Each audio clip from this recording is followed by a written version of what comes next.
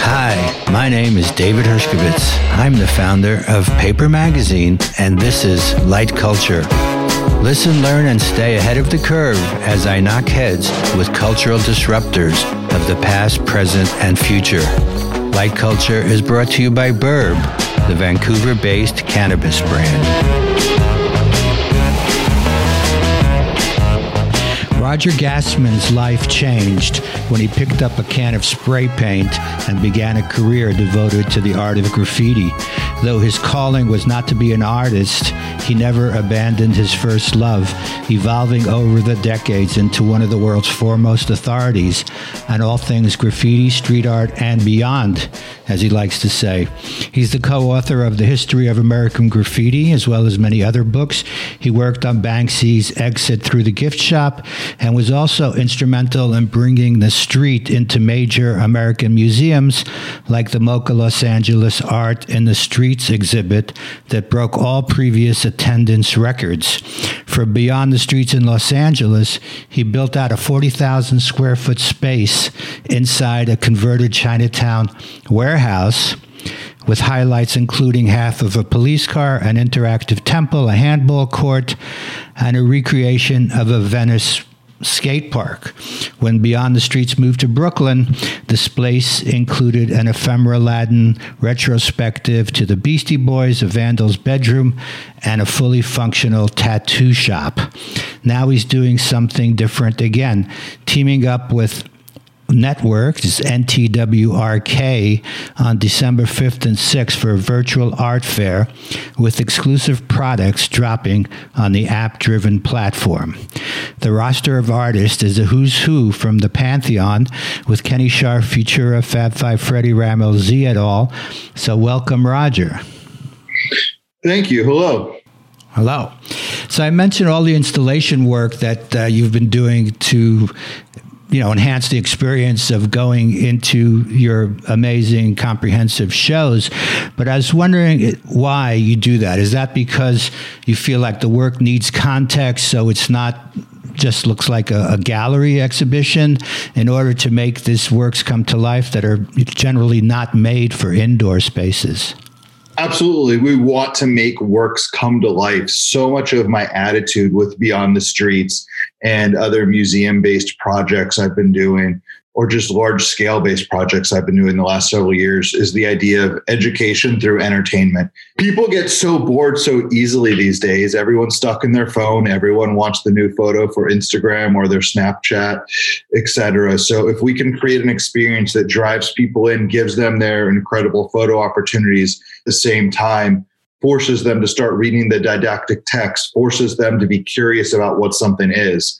That's been the plan, and thankfully it's been working. We see people come in, they take their photos, they look around, they scream to their friend, look at this, they get excited, and then 20 minutes later I see them calm down, reading text, really getting up close to paintings, paying attention, and then you see them start to get bored a few minutes later, and then all of a sudden, snap your fingers and there's another big thing for them to explore and take photos with. So in a sense, we've used some of these incredible installations as awesome art objects and further explorations of where the artist can take things, and at the same time, ways to continue the audience's excitement. A lot of this work is made for public viewing outdoors. Do you feel like the work loses anything by bringing it indoors into this different context? I think great artists that work outdoors, work indoors, can make work that fits anywhere if they know their audience, if they know themselves, and they know their art.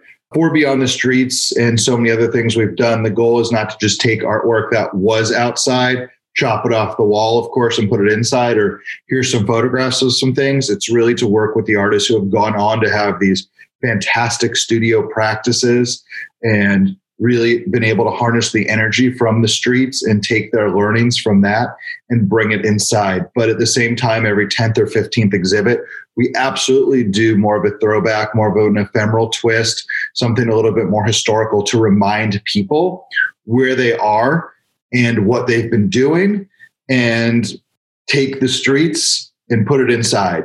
Oh shit, this is the photo from this. This is the sketchbook from this. This is the jacket this person was wearing when this happened, whatever it is. Art in the Streets had this huge turnout in LA, right? Broke all records, yet it created controversy within the museum.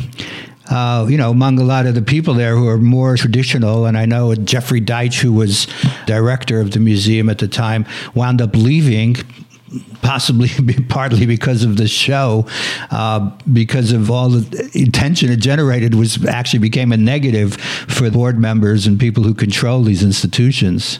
Absolutely. Art in the Streets was an incredible opportunity. I'm grateful for Jeffrey for bringing me on board and trusting me as one of the main curators that got the show done. The show broke museum record attendance. I think we had over 220,000 people come through. And to my knowledge, the museum has not even come close to that since then. We had so many incredible events, so many incredible visitors. And don't forget, there's not Instagram and things like that to drive people in there. It's really just press and blogs. And every day there were lines. Every day there were kids getting excited. Everyone was there, from celebrities to serious artists. 95% of the press was incredible. We talked about the show traveling. It was supposed to go to the Brooklyn Museum. And then there was just a little bit of press talking about how much graffiti happened in the neighborhood. And honestly, I was in that neighborhood probably 12 to 16 hours a day for 6 months during the setup and run of show. And we're downtown. There was very little extra graffiti compared to what there would have been if there would have been a show from any other artists in the world in that space. You're downtown, you're in a very urban environment. You bring 220,000 people through something, things are going to happen here and there. No one talked about all of the restaurants that were always packed, all the parking lots that were always busy, the Mocha gift shop that, again, broke records on their sales and everything like that. Unfortunately, the museum institution was just too afraid to take that show on elsewhere. And the powers that be at Mocha, from everything I know, were just unkind and ungrateful for what we had done. Find that to be true throughout the museum world with regard to work that you show? I wish that wasn't true, but I continually find that to be true throughout the museum world. I will say in the last 5 or 6 years, the museum world has been more opening and welcome. And I understand the museum world. I respect the museum world. But the museum world is greatly driven by dollars and cents. And if you have the backing for a show and the financial support for a show, there's a much greater chance you're going to go get that show no matter what it's about. It's not often about artist legacy and how great the artists are. It's about whom is paying for it. And then if that person or that group is continuing to endow and help fund the museum. And that's partially goes back to public arts and museums, public and private, having to fundraise and get their money. I do see more and more museums taking on bits and pieces of what we've done at Art in the Streets, what we've done at Beyond the Streets, because that's safe to take on one artist or a group of 2 or 3 artists. But doing something that is as expansive as we have done is often financially not possible by the museums. They don't have enough space to do it, or they're just afraid to do it. But aren't you getting more interest from corporate sponsors to support this? Because, many of them are recognizing and supporting graffiti street art in all dimensions, painting cars, painting walls, engaging the community with work and supporting it financially as well. So wouldn't it be possible to get Nike, for example, to do something like that for a museum that would open those doors? Absolutely. Brands are constantly supporting events like this, shows like this, exhibitions like this. But something that's always important to remember, and one of the things that always kinds of comes back around to work against me, the museums or the institutions we're talking about, is just the fiscal year. Museums are often planning 2, 3, 4, 5 years in advance, and brands are on a fiscal. If we have an incredible show happening in 2014 at any institution and around the world, and we call a brand about it, almost every brand would probably say, that sounds great. Call me that year, or call me if we want something for 2014, call me the end of 2013. And a museum is not going to take on that 2014 show unless they know it's going to be funded. So the funding often has to come before you even have an opportunity to talk to the institutions. Okay, well, that's an interesting point I'd never thought about. It's just like a practical function of how these institutions work. So obviously, they're missing out on a lot by doing it this way. Absolutely. You're constantly chasing yourself. Do I have the money ready for the show? Is the artist ready for the show? Now let me go get the institution. I have the institution, but they're 3 years out. It's just a big puzzle that is hard to put together. And that was one of the reasons I was just so frustrated with that system and decided to go ahead and do something on my own. And then when the museums are welcoming, I will be happy to work with them. In my introduction, I mentioned, the sort of the pantheon, the stars that we know, people from the 80s, let's say, who were the originators for a lot of the work or set the path for what's out there now. But what about the younger artists? Who are some of the people that we may not be that familiar with that you see a market for, that people are excited about? There's a lot of artists out there that people have been just so excited about the last several years. And young artists is a tricky thing because quotes, young. Exactly. So what's a young artist to me?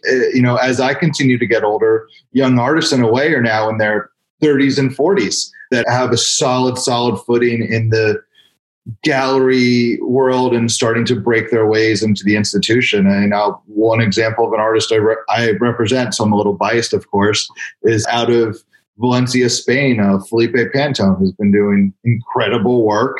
He comes out of a hardcore diet of graffiti, painting walls, going into subway yards, painting trains, traveling the world and doing that.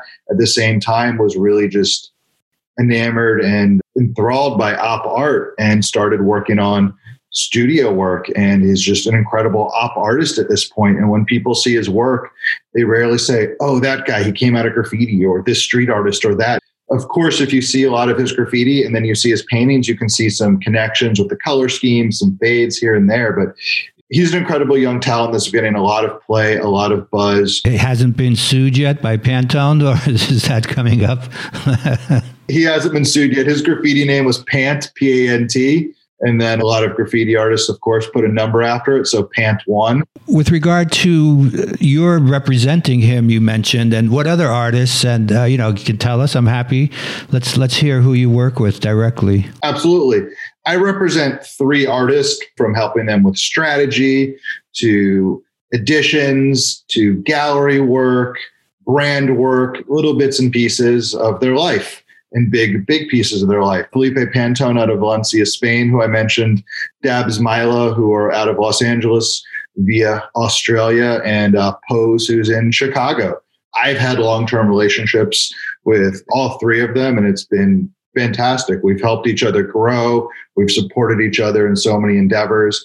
And then there's dozens of artists that, while I don't officially manage them or take care of all elements of their business, that we work with behind closed doors and help them with the contracts, help them place work with collectors, help them with brand work and strategy. Let's talk a little bit about collectors, because here as well, I feel like it's not the traditional collector that, you would find walking through the Gagosian Gallery. Or maybe it is, maybe that's a bad example. But who are these collectors? I mean, they also have traditional collectors who have huge collections, or is it younger people who are maybe very successful, like a celebrity? Seth Rogen is obviously someone that you've worked with. I believe he was involved with your show in Brooklyn. Who are they like? How do they fit into this culture in general? As any art movement through the years, the collectors are, of course, so important to keep the movement moving and support the artists. The collectors for the work I work with are so broad and varied, more so than most groups of collectors I've seen that collect fill in the blank of any other type of work. It is from some of the people that you'll run into at a Gagosian or other fancy ass gallery like that, who are starting to become very interested and immersed in this work. And they ask a lot of questions, to the hedge fund guy, to the young lawyer, to someone is a bartender at the restaurant down the street. The entry level point to so much of this art is affordable. $3,000, $4,000, $5,000, $6,000, you can get a great piece. It might not be a huge piece by an artist that has a secondary market record, but it's a great piece of art. The average price points for so much of the work we work with is $20,000 to $60,000, $70,000. And while that's a lot of money for a lot of people in the art world that have been collecting, that still can be looked at as very entry level. And with that, so many of the collectors really want to be educated. They want to see where the artist is going. They want to see large bodies of work they've completed, because so many of them, if the painting's $20,000 this year and $60,000 next year, it's not the price that bothers them, because I found so many of them, thankfully, can afford it. They want to see the artist's growth and where they go. So it's not necessarily about, I got in at this entry level price. They want to be educated. So much of what I look at that I'm doing is not necessarily being an art dealer. I really look at myself as someone who's educating and consulting interested parties in this work. And so many traditional art dealers I've seen through the years, not all of them, so don't want to sound like I'm giving them a bad rep, don't want to introduce the artist to the collectors other than maybe a quick handshake at an opening or a large group dinner. I do my best to encourage the collectors and the artists to meet each other, understand each other, and grow from each other. Because if an artist doesn't really understand or know or see where his work's going, and is just constantly in a small group of artists and not out there talking to all of these other people, I feel like they can often be stuck. So the more friends they make that own their work, that collect their work, that are champions of their work, to me, the further the artist goes, and the more opportunity that collector also has to talk about the work, talk about the artist to their friends. So many times the collector and the artist come from completely different worlds, but they get along and can bond over certain shared experiences.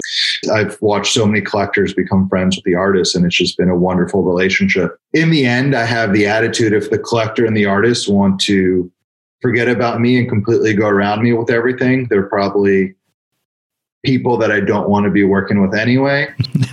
Yeah, I was thinking that's probably a reason that the Gagosian et al. Don't like that, because they could cut you out, right? Absolutely. If I'm servicing everyone correctly and really treating them as a friend or a partner in something, all is good. And if I'm treating it just as a straight financial thanks, bye, then there's a much better chance it'll happen. And of course we sell and place artwork with people that we don't know that well and we don't have continued relationships with. That's always going to happen. So, there's so many people that I've placed artwork with that I can say have become friends. And if I never sell them anything again, they're still my friend. Well, so much of the art world revolves around social functions and, being there to connect with the people who can afford it and are interested in the work, whether it's at other openings or parties. We know right now people aren't really doing that. But overall, is that something you do as well? You live in LA, right? A big hip hop community there of people who are very successful, spending lots of money on cars and houses and jewelry and whatnot. Does that turn out to be some place that you go to looking for customers, or how do you play it? In general, we find most of our clients and collectors word of mouth through current collectors, through friends, through studio visits with the artists. And absolutely, we host dinners, we host small events and gatherings, and those always help. But in the end, the best clients that I've ever come across, it's always just word of mouth, because you treated someone properly with respect, you serviced them well, they're happy, they're your friend, they want to turn you on to the person they just met or their old friend that is interested in some work. Because they see it at somebody else's house and they go, oh, that's cool, maybe I could also get a piece like that. Do you have to educate them, or do they respond more viscerally to a piece and they don't really need to know very much about the artist, that they're really responding to the work first, the artist second? It's both. So many times people will just write directly the website or an artist on their social media, or me saying, I want that piece right now, I must have it, please hold it for me. And you don't even know who the people are.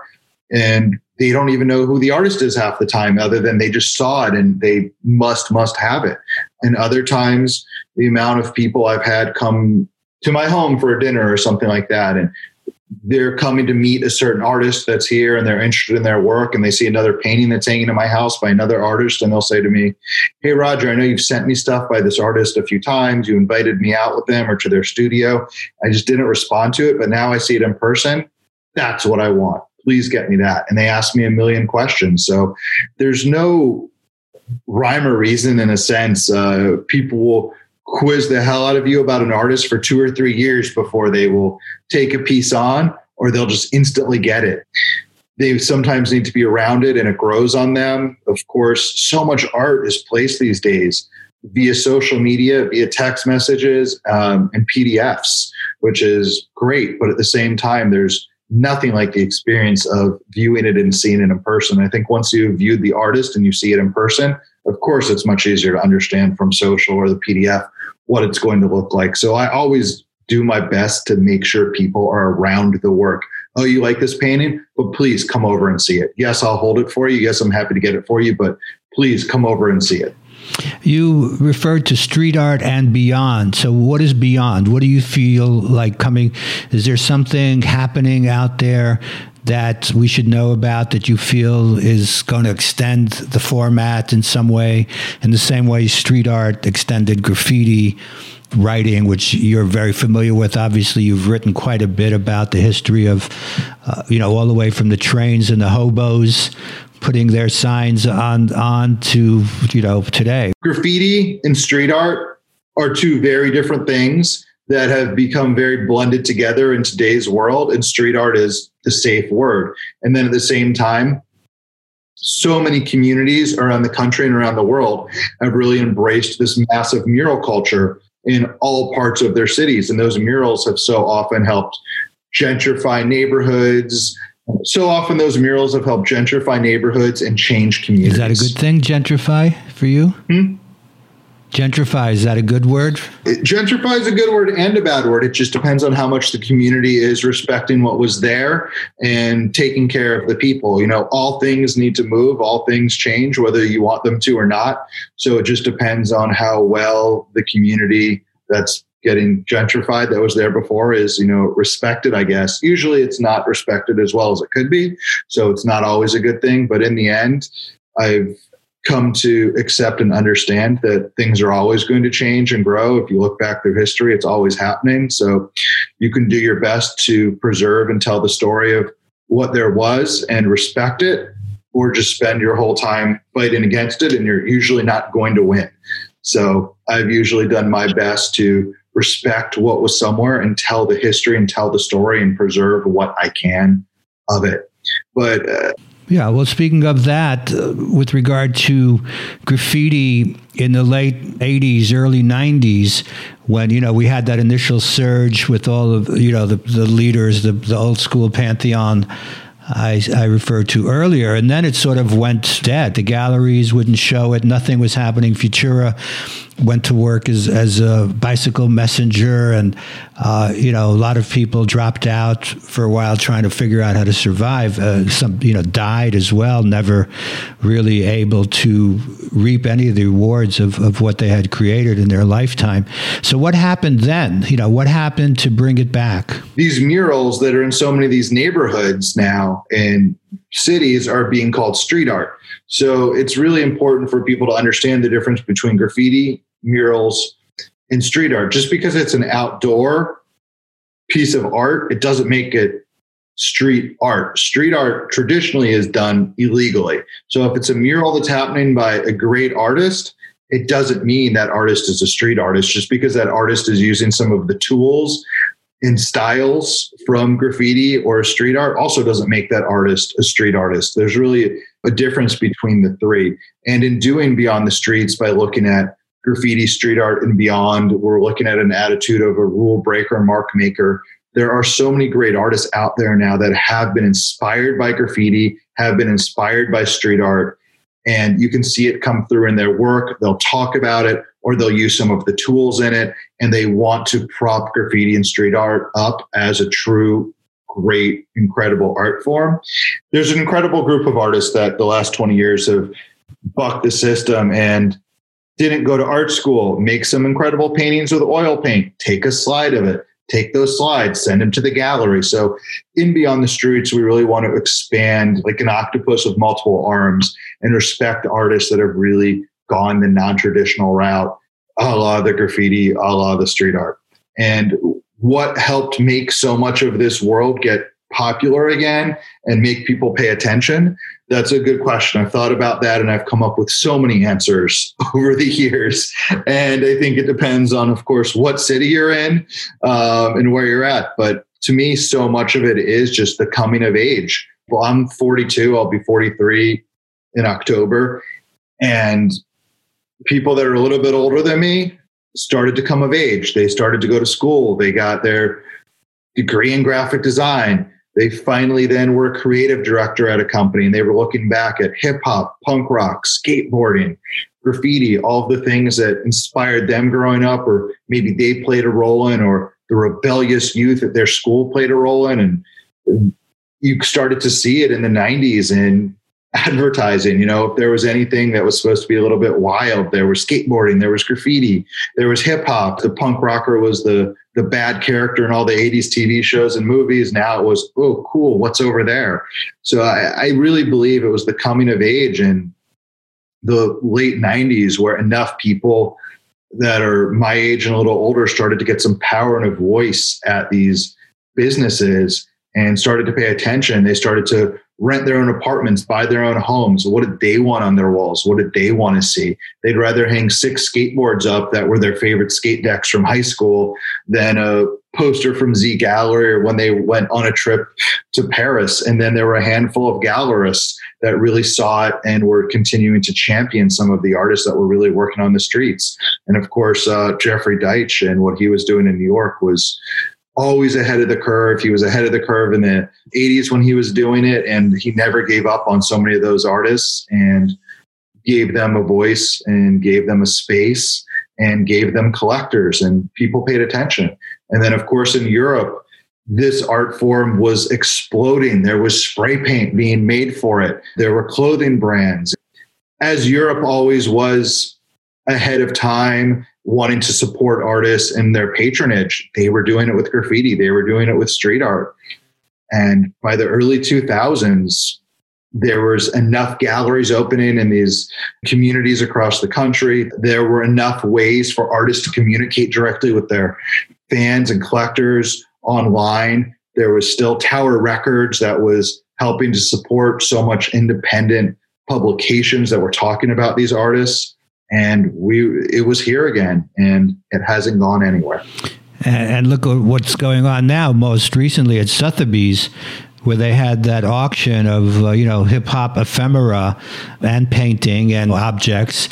How do you feel about that? Did you look at that at all? Absolutely. Auction houses have been starting to take on this work, from small print edition auctions that happen monthly to the huge hip hop auction that just happened at Sotheby's, which was incredible to see. They dug up some awesome ephemera and unique objects from the last 35, 45 years.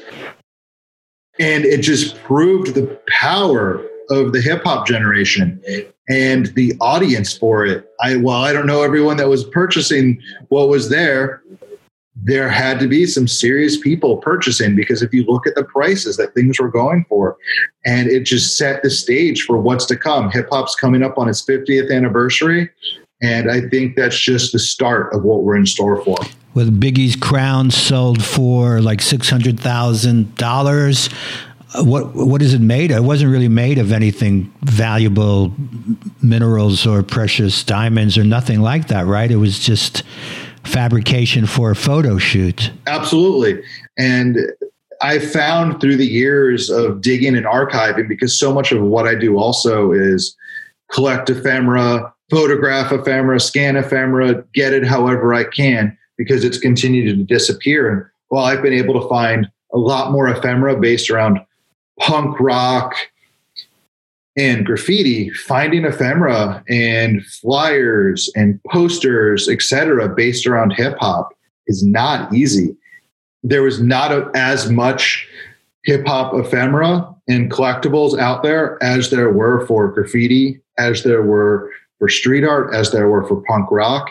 And as much of it that there was, it was not saved and collected, as we found with punk rock, graffiti, and a few of these other subcultures. Or psychedelic art. Exactly. Psychedelic art. It's just not there. So it proves its value. It's hard to find. There's not much of it. It looks just as fantastic, if not better than so much the other things I've collected and see. It has its own voice. It has its own style. It has its own artists that helped create so much of it. And I hope it continues to rise. And what would you want from that show? Were there any pieces that you wish you could have? There were a few posters in that show that were incredible that I hadn't seen before, that I would have loved to have. And the early Dr. Dre and Wrecking Crew tracksuits were pretty fantastic. Definitely want to see you wearing those. What did you want? I'm not really a collector in that way. I have some of my own collection of ephemera that I've been saving over the years from, getting so much stuff at paper, invitations and posters and things like that I have stashed away. So there was nothing really that grabbed me that much that I had to have, but there was so much that I would love to have, because it's just such a touchstone for me. It reminds me so much of my life and my history. But I was wondering also, jumping back a second to when you were talking about murals, the king of the murals is probably Shepard at this stage, right? Shepard Fairey seems to be doing those more than anybody else. I know he's on a little bit of a hiatus now, but you have a long history with him as well. You had teamed up with Shepard to do a magazine at one time called Swindle. Can you tell me a little bit about your history with Shepard and your show in Brooklyn? You had a whole floor devoted to his work, so I know you guys are still at least talking. I became aware of Shepard when I saw an ad in Flipside magazine, the old punk rock magazine, when I was in high school, probably in 94, if I had to date it. And he had a company, AG, Alternative Graphics, if I'm getting that right. And you could order stickers and T-shirts. And I ordered some stickers and T-shirts that I still have to this day.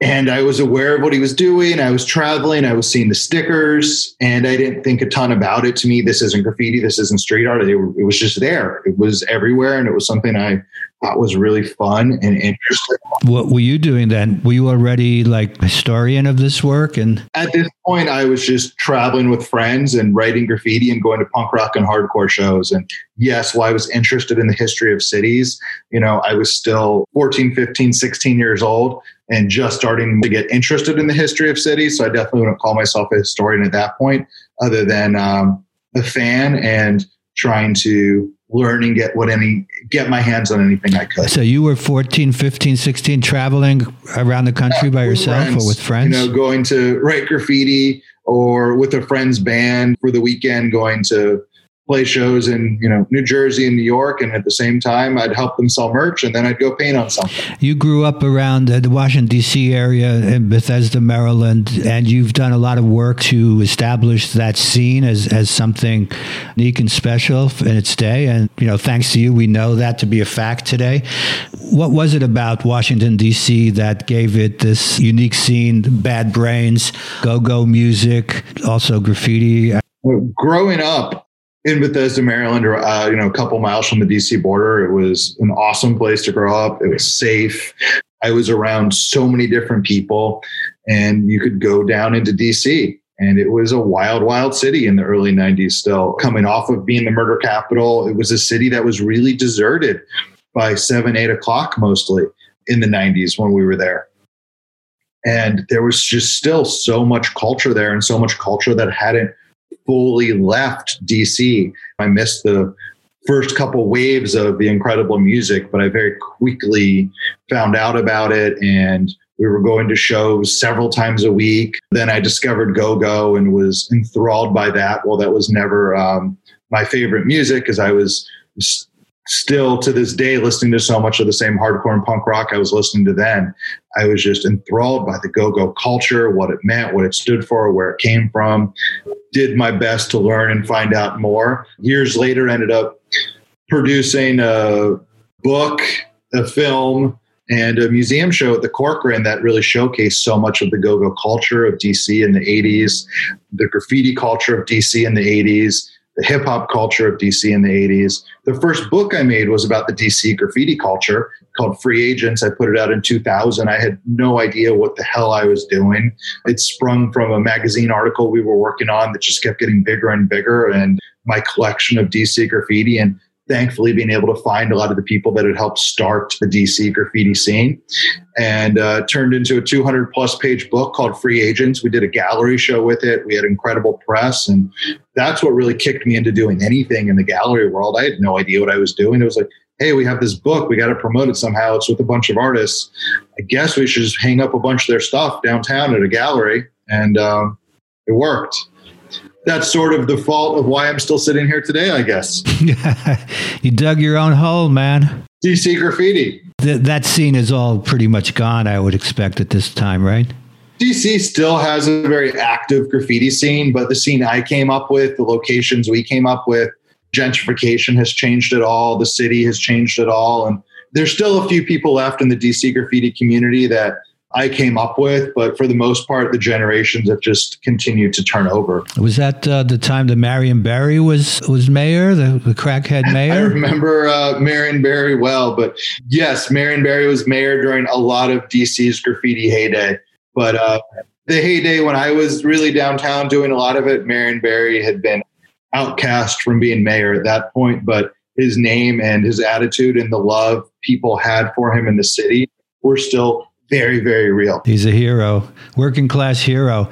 Are you interested in artists working in a more traditional space as well? Do you go to galleries and museums and just on your own to look at the history of art in that way, or even new artists showing at the galleries?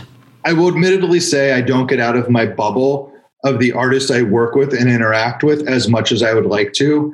I'm so stuck on continuing to find the next great collection of early 70s tags or a photo collection from LA from the early 80s that hasn't been seen while they're still out there to find, that I am not looking at new work as much as I would like to. I do look at new work. I do go to galleries. I do go to museums. I do read about artists, but I'm constantly on the hunt to keep digging up the classic, the historical, and archive it and tell its story, because unfortunately, so many of those artists, those collectors, those photographers, or just that club promoter that had everything are dying, disappearing, getting rid of what they had, or it's going into hands that don't understand it or respect it, or collections are getting ripped apart. So I've continued to do my best to find things, preserve, and archive.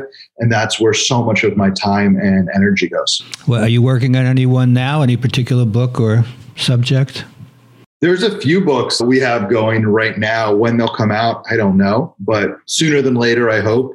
They're all almost done. We have an incredible book with Martha Cooper of photos 1980 to 84 of graffiti, most that have never been seen, and some outtakes of some of the more well-known images. It's over 700 photos from her archive. There's not that many left from that body of work that haven't been seen. The book is pretty much done, and we're figuring out what we're going to do right now to print and distribute it. I'm very excited about it. We've been working with Chris Pape and Michael Lawrence on a book about Noga, a less known graffiti group in New York that was run by Jack Pelsinger in the early 70s to late 70s. It was inspired by UGA, United Graffiti Artists. It was a much more open group for people. You might remember it. I remember UGA, but not familiar with the Noga. Noga was I don't want to say a spin-off because that's not the case, but a like-minded group that was a little bit more inclusive. And Michael Lawrence has an incredible body of hundreds and hundreds of photographs of the time, some sketches, the letters, paperwork, all kinds of wonderful ephemeras. So we're almost done with the book on that. We dug up a few other photos that really helped round it out. And Michael actually just found another, I think, 200 slides that he's FedExing us right now that we're going to. We thought we were done with the book, and Michael said, stop. I just found a few more things. And then lastly, for years, I've been collecting Chicago gang cards since the late 90s.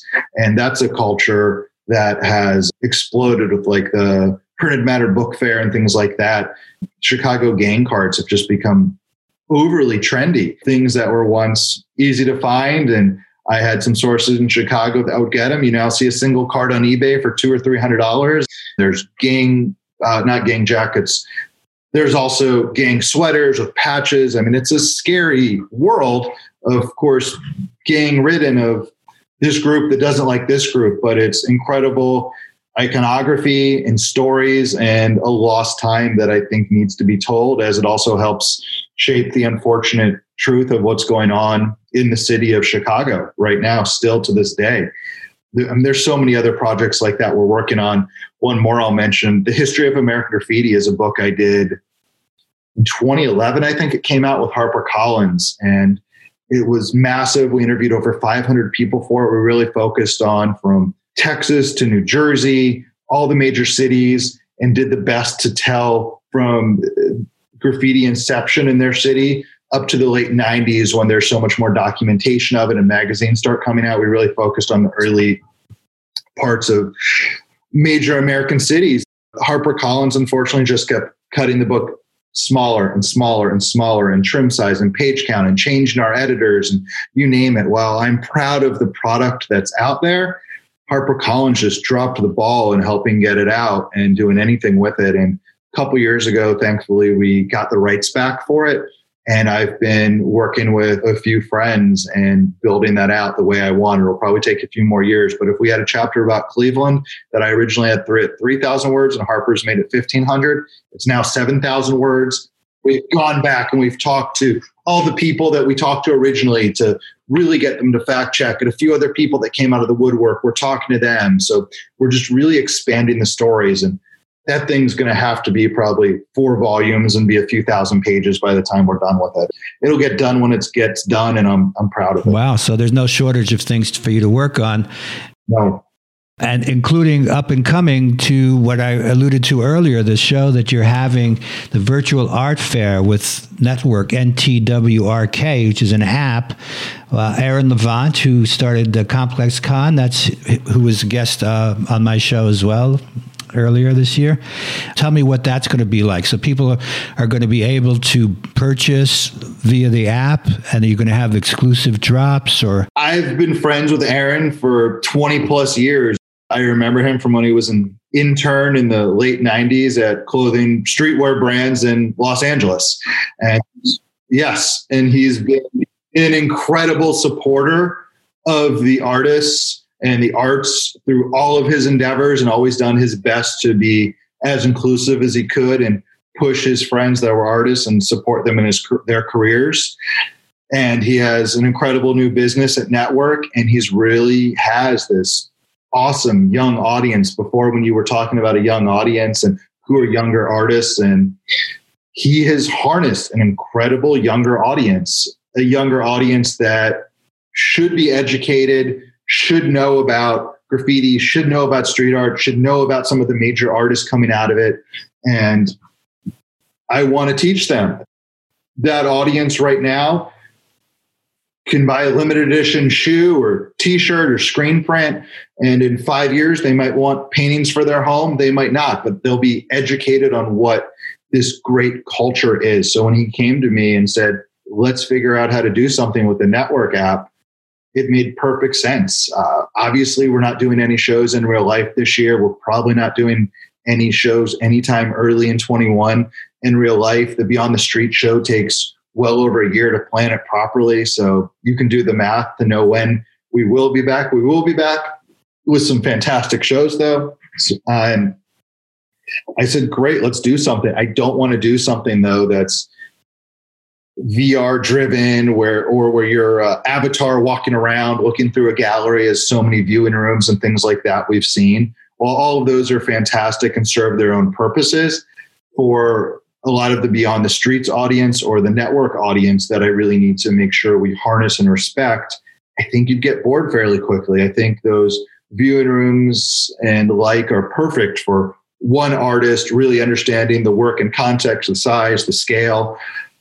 But so many people now are all ingesting their media and their information on their cell phone with YouTube videos, TikTok, Instagram, you name it. And how can we respect that? So we're calling it an art fair, not a festival. Yes, you're going to learn from and be inspired by this. In the end, it's very product driven. And you at an art fair, you're inspired and you learn also. But the point of an art fair is dealers to buy booth space and place their paintings with collectors. An art fair is very commerce driven. So our goal for this is going to be very commerce driven. We're going to have 30 or 40 episodes over 2 days, December 5th and 6th. And we're going to have a lot of incredible limited edition product, from skate decks to screen prints to paintings to sculptures to cookie jars, apparel, a lot that will be in collaboration with some great brands, a lot that the artists are making themselves, a lot that we're helping the artists produce.